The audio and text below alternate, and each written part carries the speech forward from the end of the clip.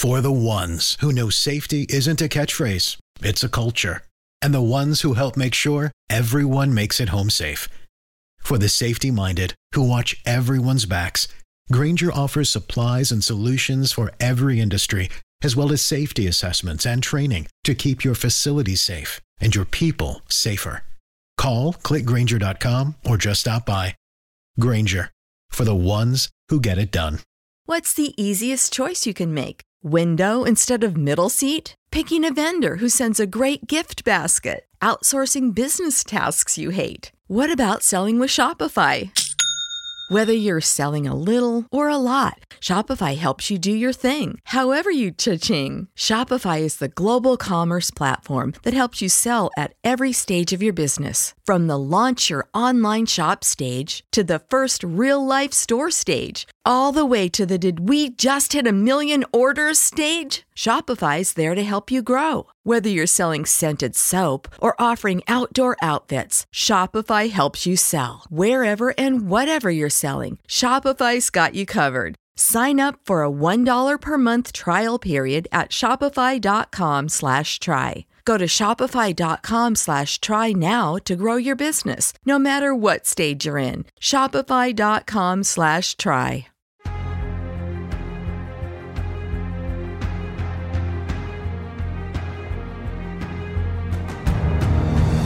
Hey everybody, welcome to Take the Black Live, your from home, all the time, once a week, Wednesday afternoon, show about all things, pop culture, sci-fi, fantasy, Game of Thrones, Star Wars, Penny Dreadful, City of Angels this week, Westworld, Song of Ice and Fire, all manner of things we'll talk about that you want to hear about. I am Dan Selke, editor of winteriscoming.net, and you are? I'm Mia Johnson, entertainment editor at fansided.com. How's it going, Dan? It's going pretty good. I feel like we could banter for a second, but it's going to be the same. How are you doing in quarantine? Right. I'm doing fine. How am I doing in quarantine? It's closed up. It's lonely. It's isolated. I don't know what I'm doing with myself. We'll just record one session where we just say, I'm doing great. I watched a lot of stuff today. I'm inside. And then we can just put that in there and problem solved. That's what I'm saying. And thanks for everybody watching. Hey, Debbie, good to see you. Okay, the comments are a little bit different. Hey, Angela, Julie, good to see you. Sarah. The comments are like bunched in. I don't know about you guys. Like That's Facebook changed over for me. There's like a new version, but mine still looks the same. So I'm not sure what happened. Anyway, as always, we have plenty of fun things to talk about today, including a potentially dicey topic we'll get to in a minute. But first, I wanted to go to that galaxy far, far away for a second because, as always, there's always things happening in Star Wars, isn't there? No matter what's happening. Like, if we get into the dead of this COVID-19 period and there's nothing happening anywhere in the world, somehow they're going to announce a new Star Wars show. I just know it. But no, we want to take a look at that because of a couple new news items. So there is a report that Disney has tapped the creator of the Netflix show Russian Doll, which I didn't watch, but apparently it was It's so good. It's so good. What's the, bullet point it really quick for us? It's basically about this woman who it's her birthday. I think she ends up dying, but then she's based on this live, die, repeat cycle, and she's trying to find out what the heck is happening. And then she meets somebody who else is going through the same thing. Okay. Sounds crazy fun. Yeah, I mean, I, of course, heard it was very, very good and definitely got a lot of good press. Mm-hmm. And Disney has tapped the showrunner of it, whose name is Leslie Headland, to make a female-centric Star Wars show set in a different part of the Star Wars timeline on Disney+. Now, I think there are kind of two angles to go in for this. What's your take on that to begin with, that news? I think kind of like everybody, my automatic response was an Ahsoka Ahsoka spinoff. I think the whole, I don't know. Yeah, it could be its own separate thing as well. That was kind of my go-to, finally, they're moving ahead with it. There also could just be a completely brand new, original character that they're going to go for.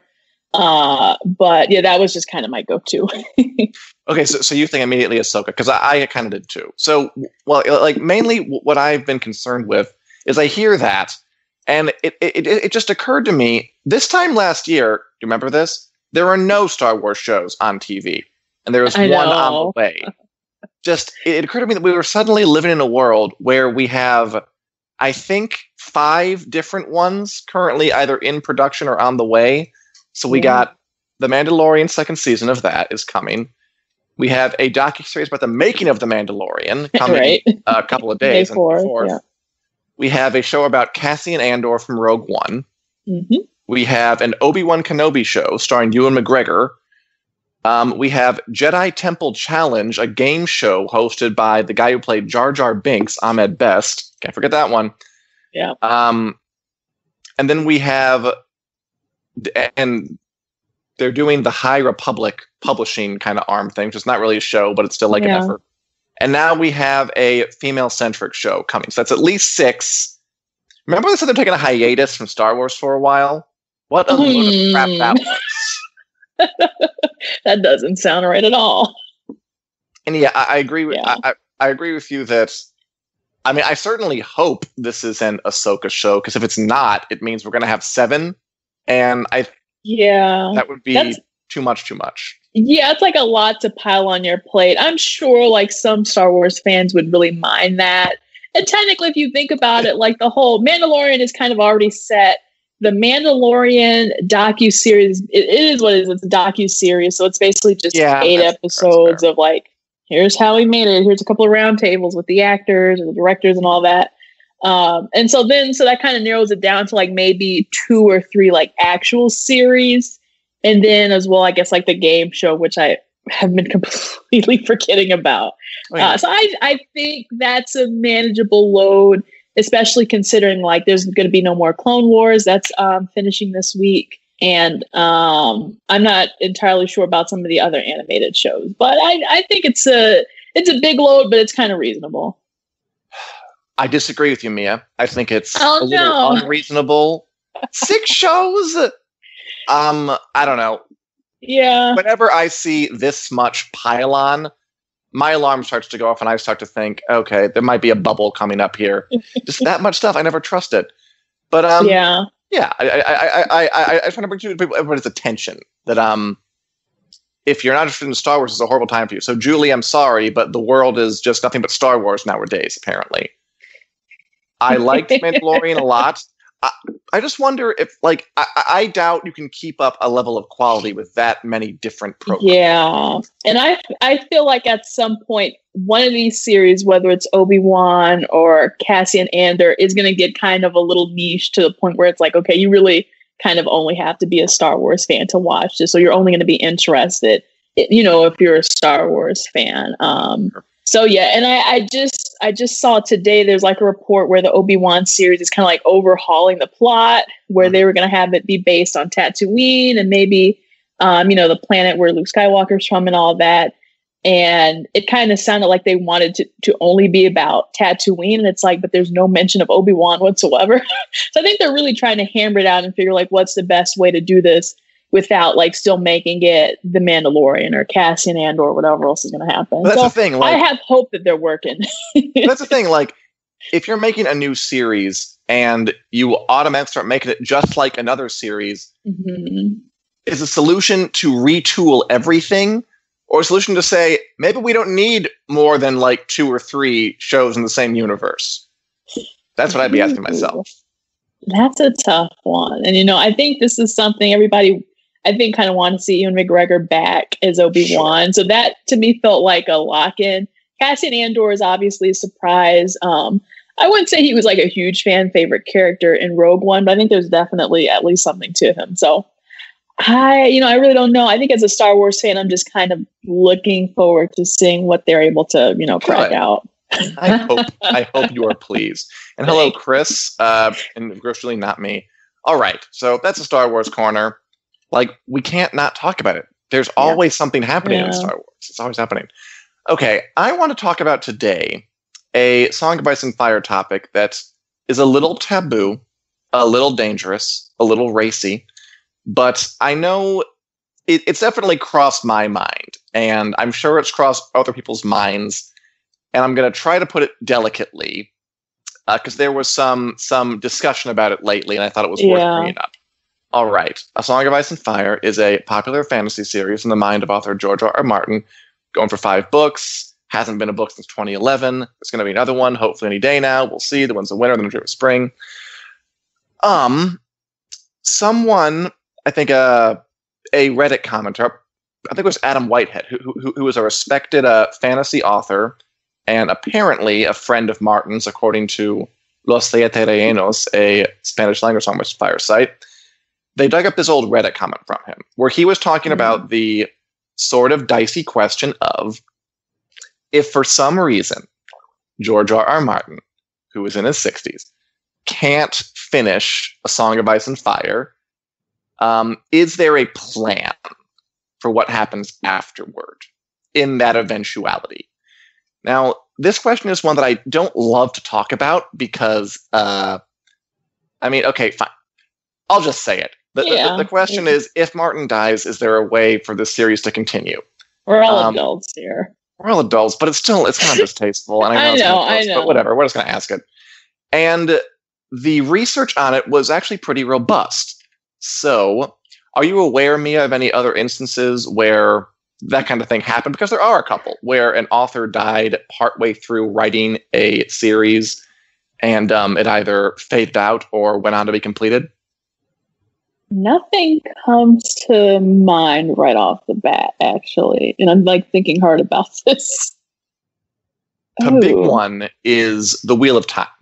So that's a giant fantasy series that also was just voluminous. I believe it's the second longest fantasy series ever written. Robert Jordan dies in 2005, the author. And in that case, he got another author, Brandon Sanderson, to finish the last 3 books. And that ended up working out pretty well, by the way. Those were received well. It was a success, more or less. Yeah. There are other times it doesn't work out as well. There are times when, Frank Herbert, the author of the Dune books, died in the 80s. His son kind of took over and just kind of put together some books that don't have a very good reputation. They're not as good as the originals, people say. Okay.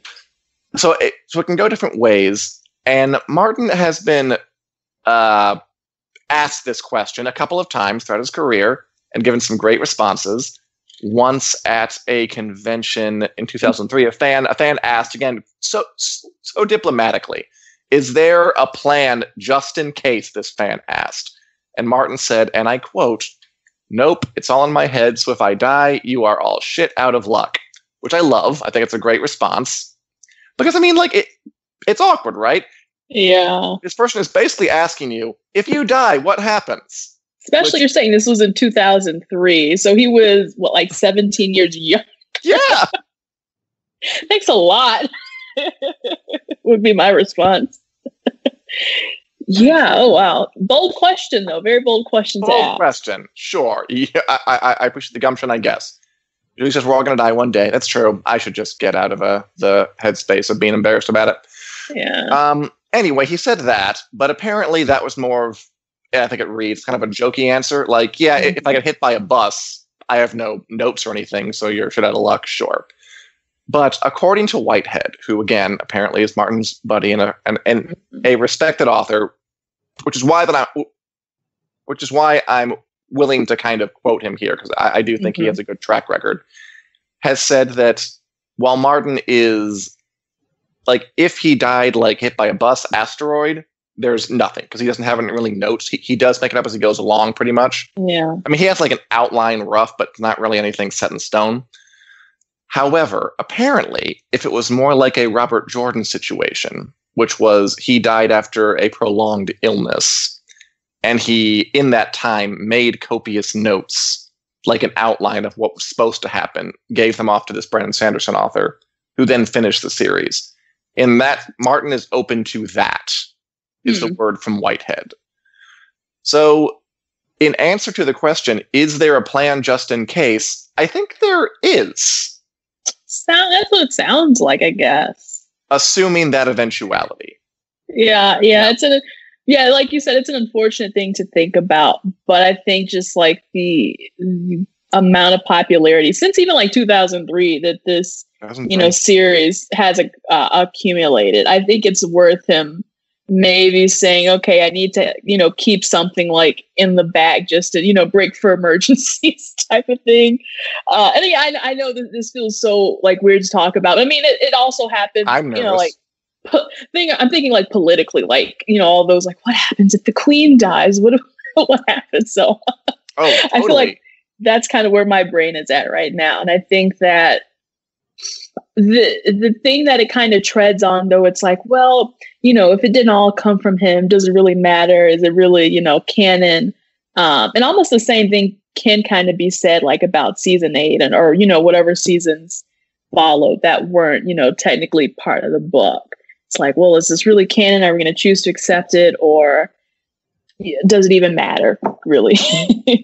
That's an interesting question, because I mean, Martin told them the ending, but it's a matter of he changes things as he goes, and so many of the details are different. It might feel very, very different. What do you think of the notion of, just in general, like a story being continued after the original author can't finish it? Just like the notion of it. I mean, Star Wars, for instance. I mean, George Lucas hasn't been writing Star Wars for a long time, but it's still going on. 6 shows and counting going on.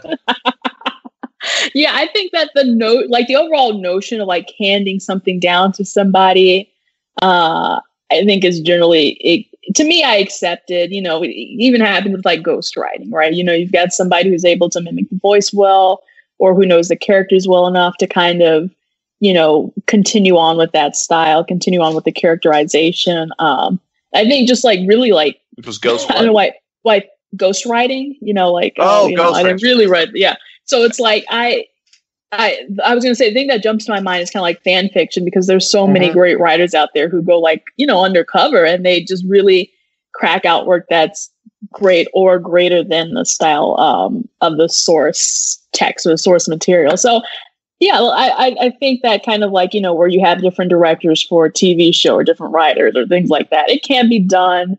And I don't really too much have a problem with it. I guess I don't really either. But I mean, of course, Martin, by the way, is against fan fiction. He is anti-fan fiction.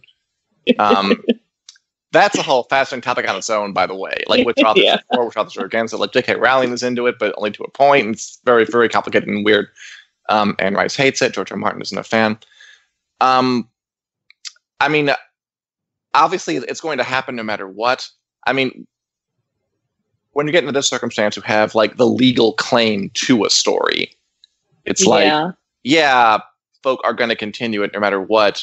But it's like the option of, do you want to be like Lucas and just sell the rights for $4 billion and other folk are going to write into it? Or are you going to keep them close, which I think is what Martin tends to do. Yeah. And folk are going to make something anyway, but you're not going to get any money for it in that circumstance.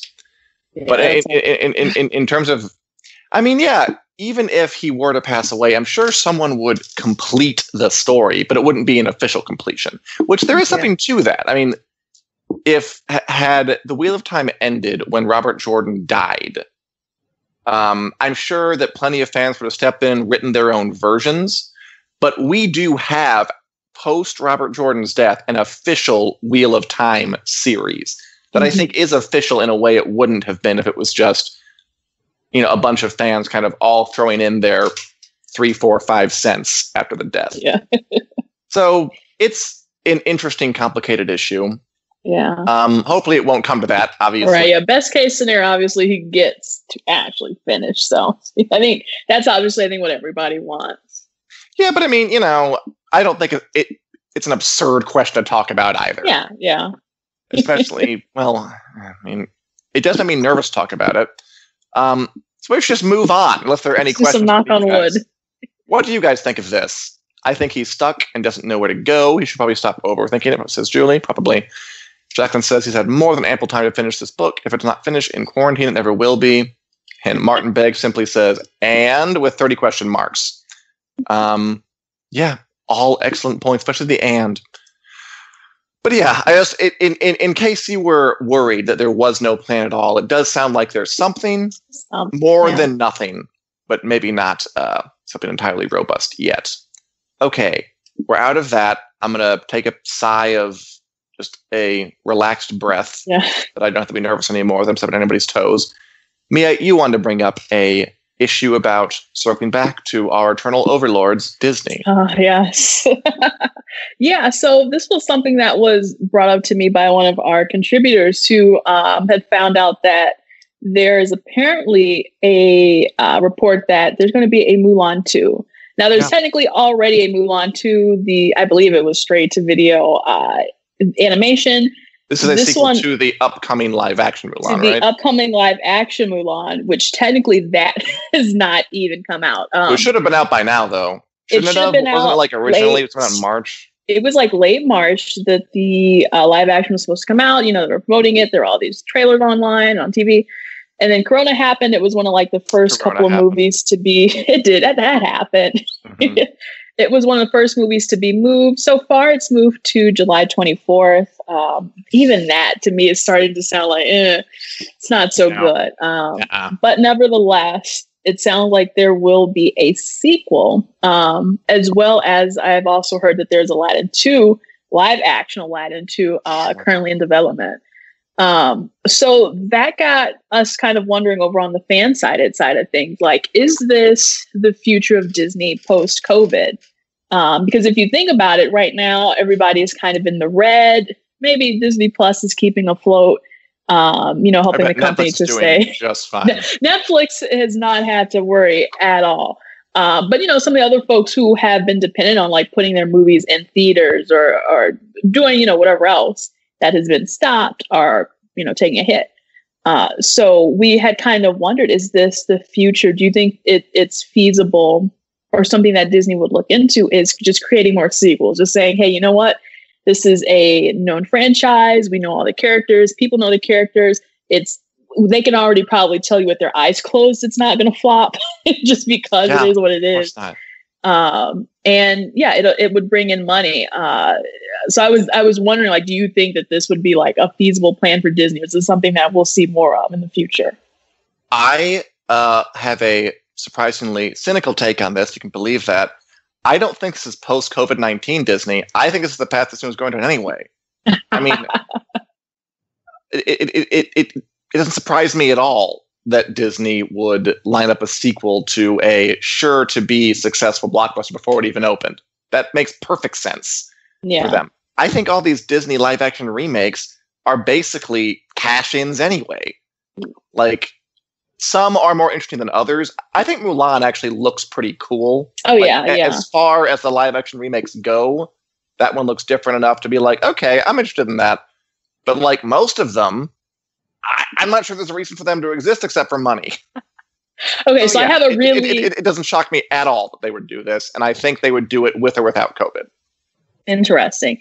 That leads me kind of to... It was like a tie-in piece to something that I had written about the old Disney Vault. The Disney Vault is that, Disney Vault. So mean that was. Mysterious thing, where a movie is coming in. From like the 90s or 2000s were like, we're going to put out a movie, a beloved child like Bambi, and then after it's out for like a month, it's going back in the vault. And like a giant graphic of just like a vault spinning closed and a locking door. Like, why would you... Yeah. It's that commercial, and you're looking it away from them. Let me then give you a quick kind of like rundown of the vault and how that relates to the sequels and how you're actually kind of right. And I'll try not to take up too much time. But there's a really good video on Yesterworld Entertainment where they talk for like 20, 30 minutes about the vault. But to summarize it, when Disney started out, they were purely theatrical. People didn't have VHS, DVD. So they would rely on releasing their movies, like 5, 3 every so years. And this helped them keep money going and all that. Once VHS and everything came out, Disney was kind of stingy, and they said, we don't want our stuff being on that crap in people's homes, like DVDs and VHS. We want to have, this pure magical movie-going experience. So they were very selective about what they put out. Eventually that was not feasible. More people wanted VHSs. So they were like, okay, we'll still be snooty about it, but we're only going to release our DVDs or whatever, VHSs, every so often. so that we create like a fake demand. We can, inflate prices, and we can continue just to basically repackage old movies in a new way. You can only do that for so long. VHS, DVD, Blu-ray, you kind of hit the end of the line with streaming. So what someone had hypothesized was that live action sequels were just a new way for Disney to like repackage old movies without, having to put in too much effort to create new ones. 1,000,000%. Yes. That's exactly what's happening. I love that theory. I think it's a great theory.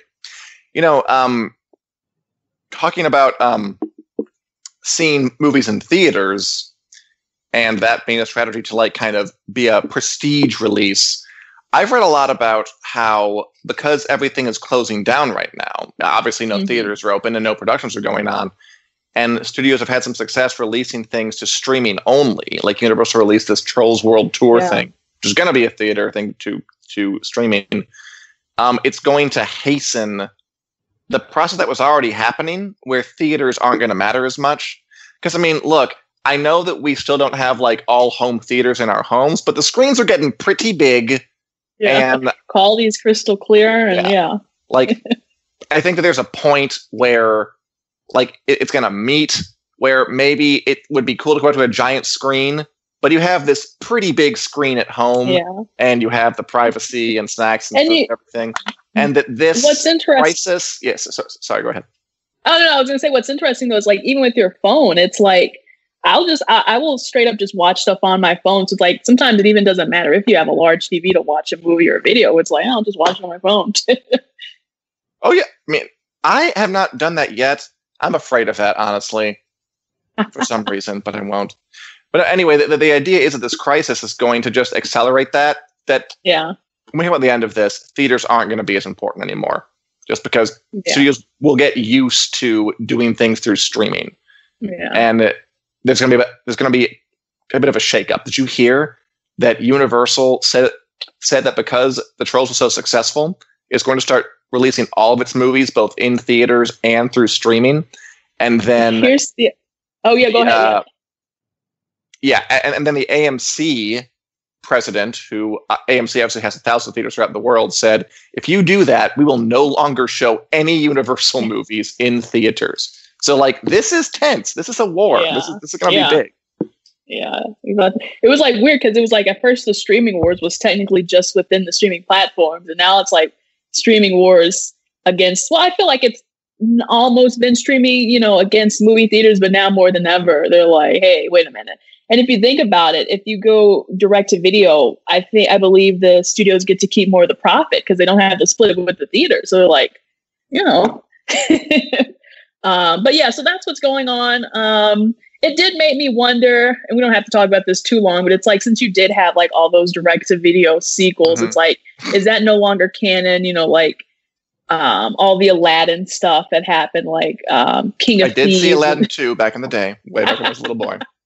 So I wonder how that, unless they might take some elements from those sequels, but like, let's be real, like Cinderella 2 and Cinderella 3 are not great movies and they don't need to be replicated. So I actually wouldn't have a problem if those were forgotten by history. My take on that is like, who cares about the Disney video sequels?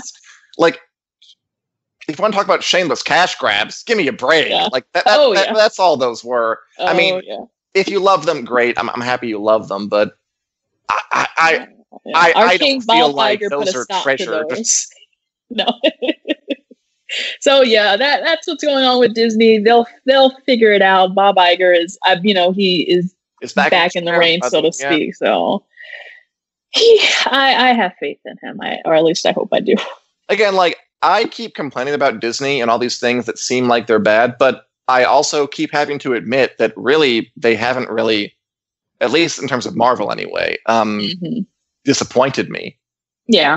So do what you do and we'll see what happens. Although really, honest to God, Marvel's the only one that's like really been killing it. I have not liked those live action remakes. I have not liked the Star Wars. So maybe I am right when I whine and complain, yell and stuff.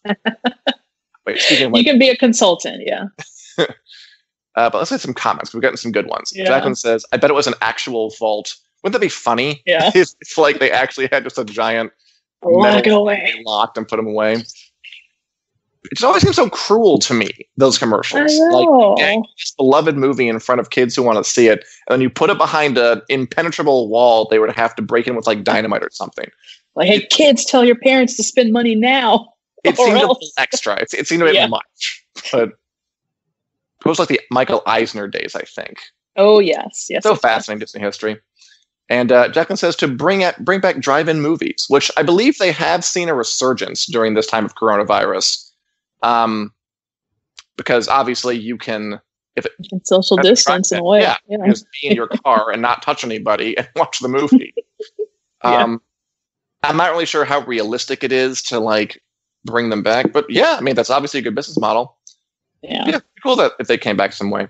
And Jack also says, and I kind of agree with this, there's something special about the theater. The popcorn, the sound makes it more exciting than screening at home.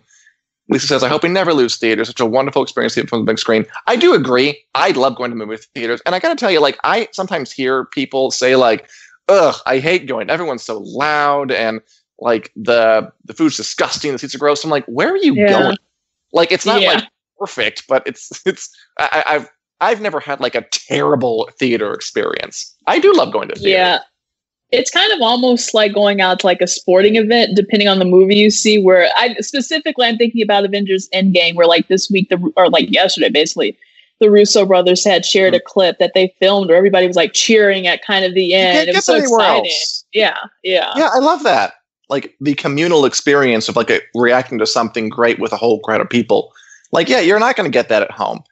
I mean, I do agree with the pundits who are saying that there might be a leveling off. I agree with Sarah Jackman, who said that they're not really going to go away. Of course, there'll always be a place. That place might be reduced as more people do choose to just opt not to go. But I agree. There's definitely something special about it. And again, I've always just been mystified by people who just rail against it and hate it. I'm like, really? Nothing you okay, fine. I think there's certain movie theaters. There's one in one area where I know every time there's going to be kids whining and phones going off. So I have to be selective unless I want like cheap tickets or something. Right. I'm looking forward to them opening up again. And Debbie says it's sad to think of today's children never going to the movies. I think that they will still go. Just it won't be as big of a thing. It'll kind of be like a little bit like drive-ins, where they still exist technically. But not it's kind of like you won't know what you don't have. Like I don't know about drive-ins, so it's not really an experience that I can say I missed because I've never experienced it. I never have gone.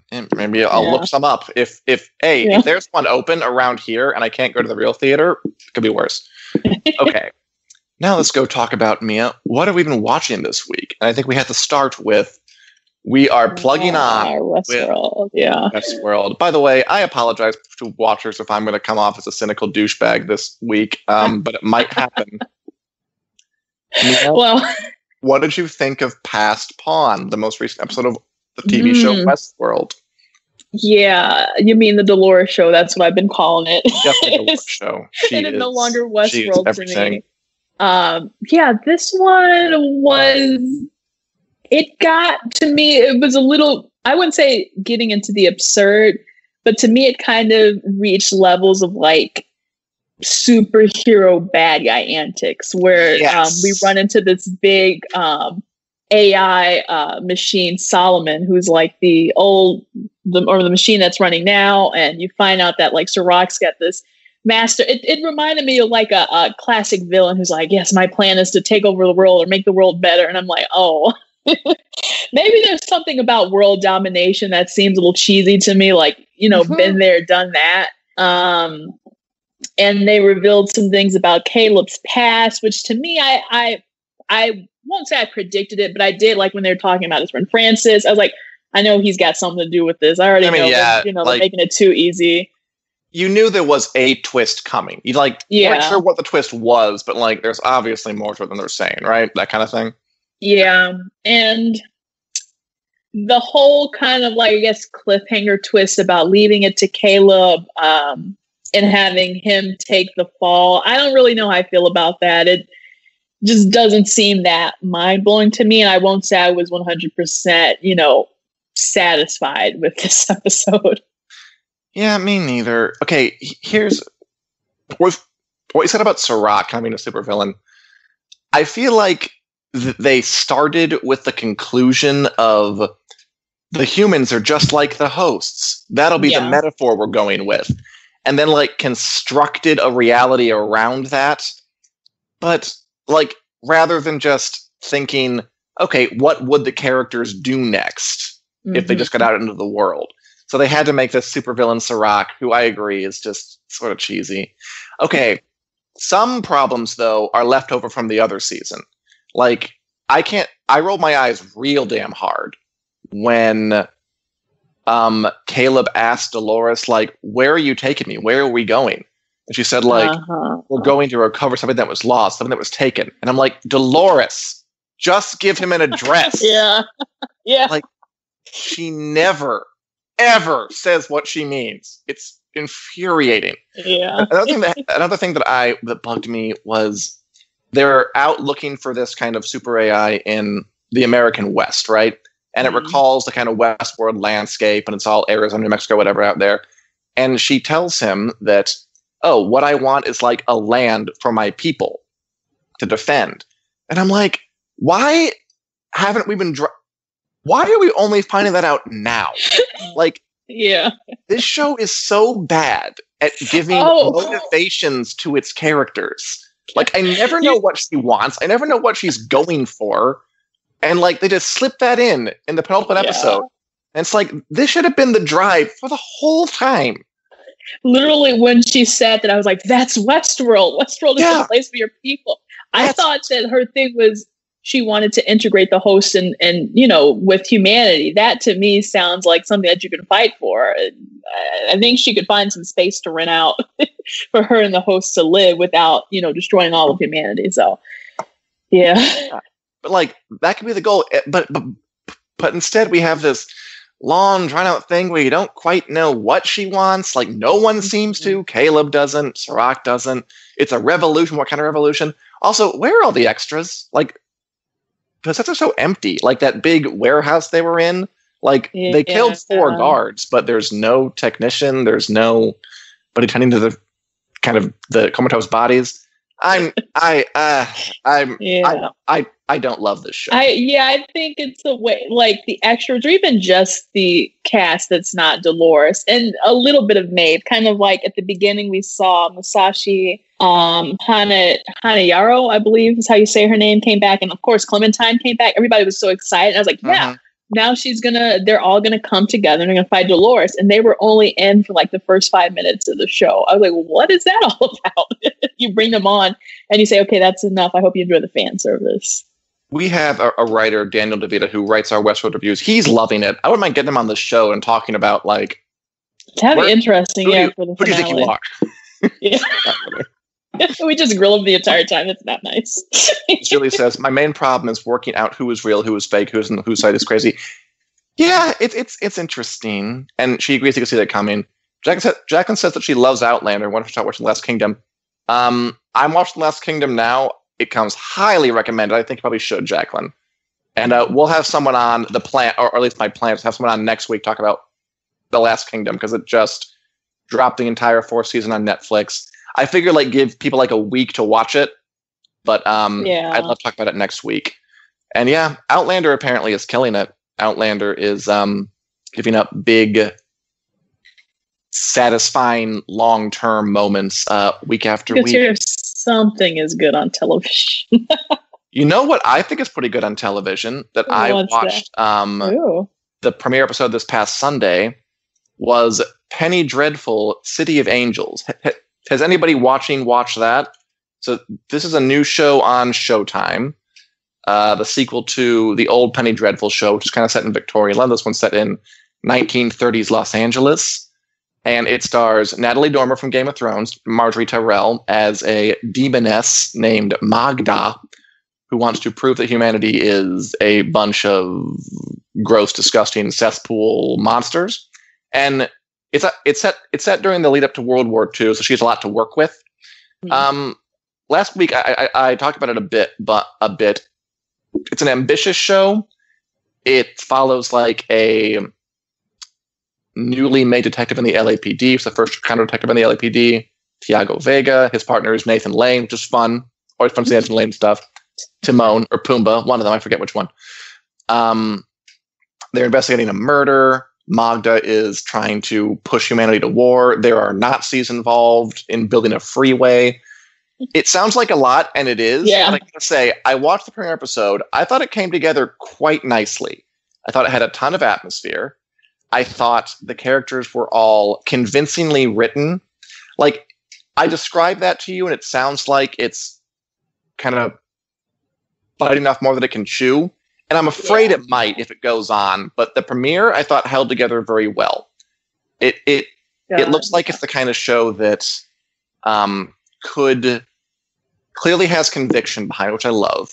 And if it holds together, could be really, really special. Now, I asked you this in the Slack, but it might be worth asking again for the people out there as a disclaimer. Is this scary, or is it, sometimes I get a little antsy about those types of things? I would say no, it is not scary. Like, the first Penny Dreadful was more of a horror show, but even that wasn't really. I mean, they fought like monsters and Draculas and witches and stuff, but it was more about the characters, and this one especially. Like, this one, you can tell the guy writing it has like a metaphorical political agenda. He's like trying to kind of parallel this pre-World War II time of rising nationalism with our current time. And he's more concerned with kind of having that discussion than spooking you. There was one bit with kind of a Spirit of the Dead that was a little spooky, but it was one scene. And there was the police story revolves around a murder. And, it's TV, so of course they were killed brutally and laid out in a weird pentagram shape, and their bodies are mutilated. It's standard serial killer stuff. But those are pretty quick. So far, no. I would say it is not horror. Like, the climax was it was pretty dramatic. It was very dramatic. It was a shootout between the main character, who's on the LAPD, and he has to help the police build this freeway through the poor Mexican-American neighborhood where his family lives. So he's on the one side, his family's on the other. What's going to happen? Very dramatic. But, it's like that. It's drama. There's no horror involved in that. Okay. And I really dug it. Awesome. And, I realized that I'm psyching myself out because I kind of built up a tolerance for that when I forced myself to watch Hannibal, which had a lot of horrendous atrocities in that show. Yeah, that one was rough. So I think I need to lend myself a little bit more credit that, if there's like something minuscule on Penny Dreadful, then I could probably stomach it. like Hannibal was about a crazy doctor who ate people. Yeah. Like, this is about a police officer. Like, it's the I've been selling myself short. Yeah. By the way, for everyone watching, I know that it is on Showtime, but it's also on the first episode is on YouTube. Just released the entire thing on YouTube. For free, yeah. So if you want to watch it for free on YouTube, you can.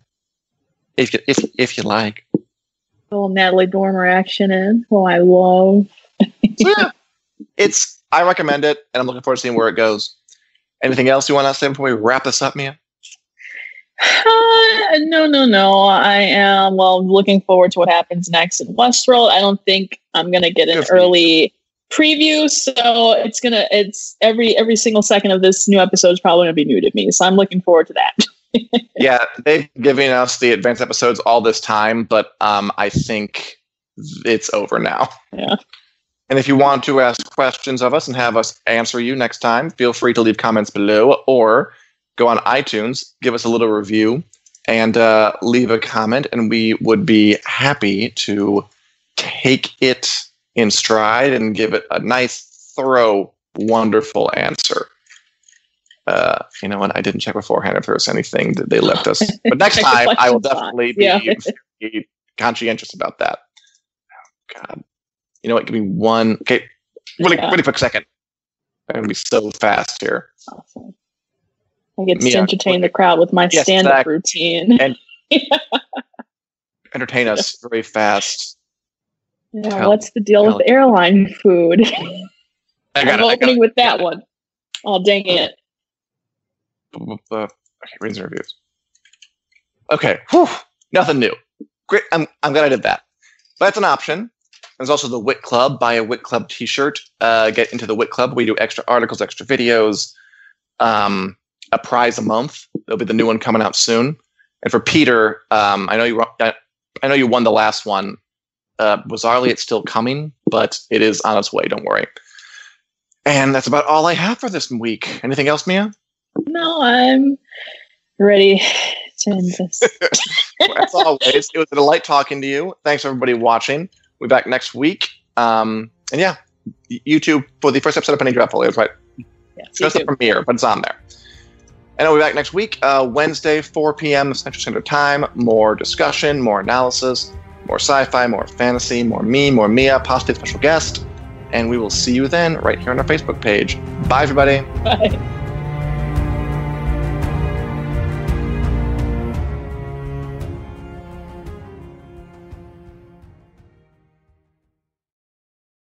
For the ones who know safety isn't a catchphrase, it's a culture. And the ones who help make sure everyone makes it home safe. For the safety-minded who watch everyone's backs, Grainger offers supplies and solutions for every industry, as well as safety assessments and training to keep your facilities safe and your people safer. Call, click Grainger.com, or just stop by. Grainger, for the ones who get it done. When you need mealtime inspiration, it's worth shopping Kroger, where you'll find over 30,000 mouth-watering choices that excite your inner foodie. And no matter what tasty choice you make, you'll enjoy our everyday low prices, plus extra ways to save, like digital coupons worth over $600 each week. You can also save up to $1 off per gallon at the pump with fuel points. More savings and more inspiring flavors make shopping Kroger worth it every time. Kroger, fresh for everyone. Fuel restrictions apply.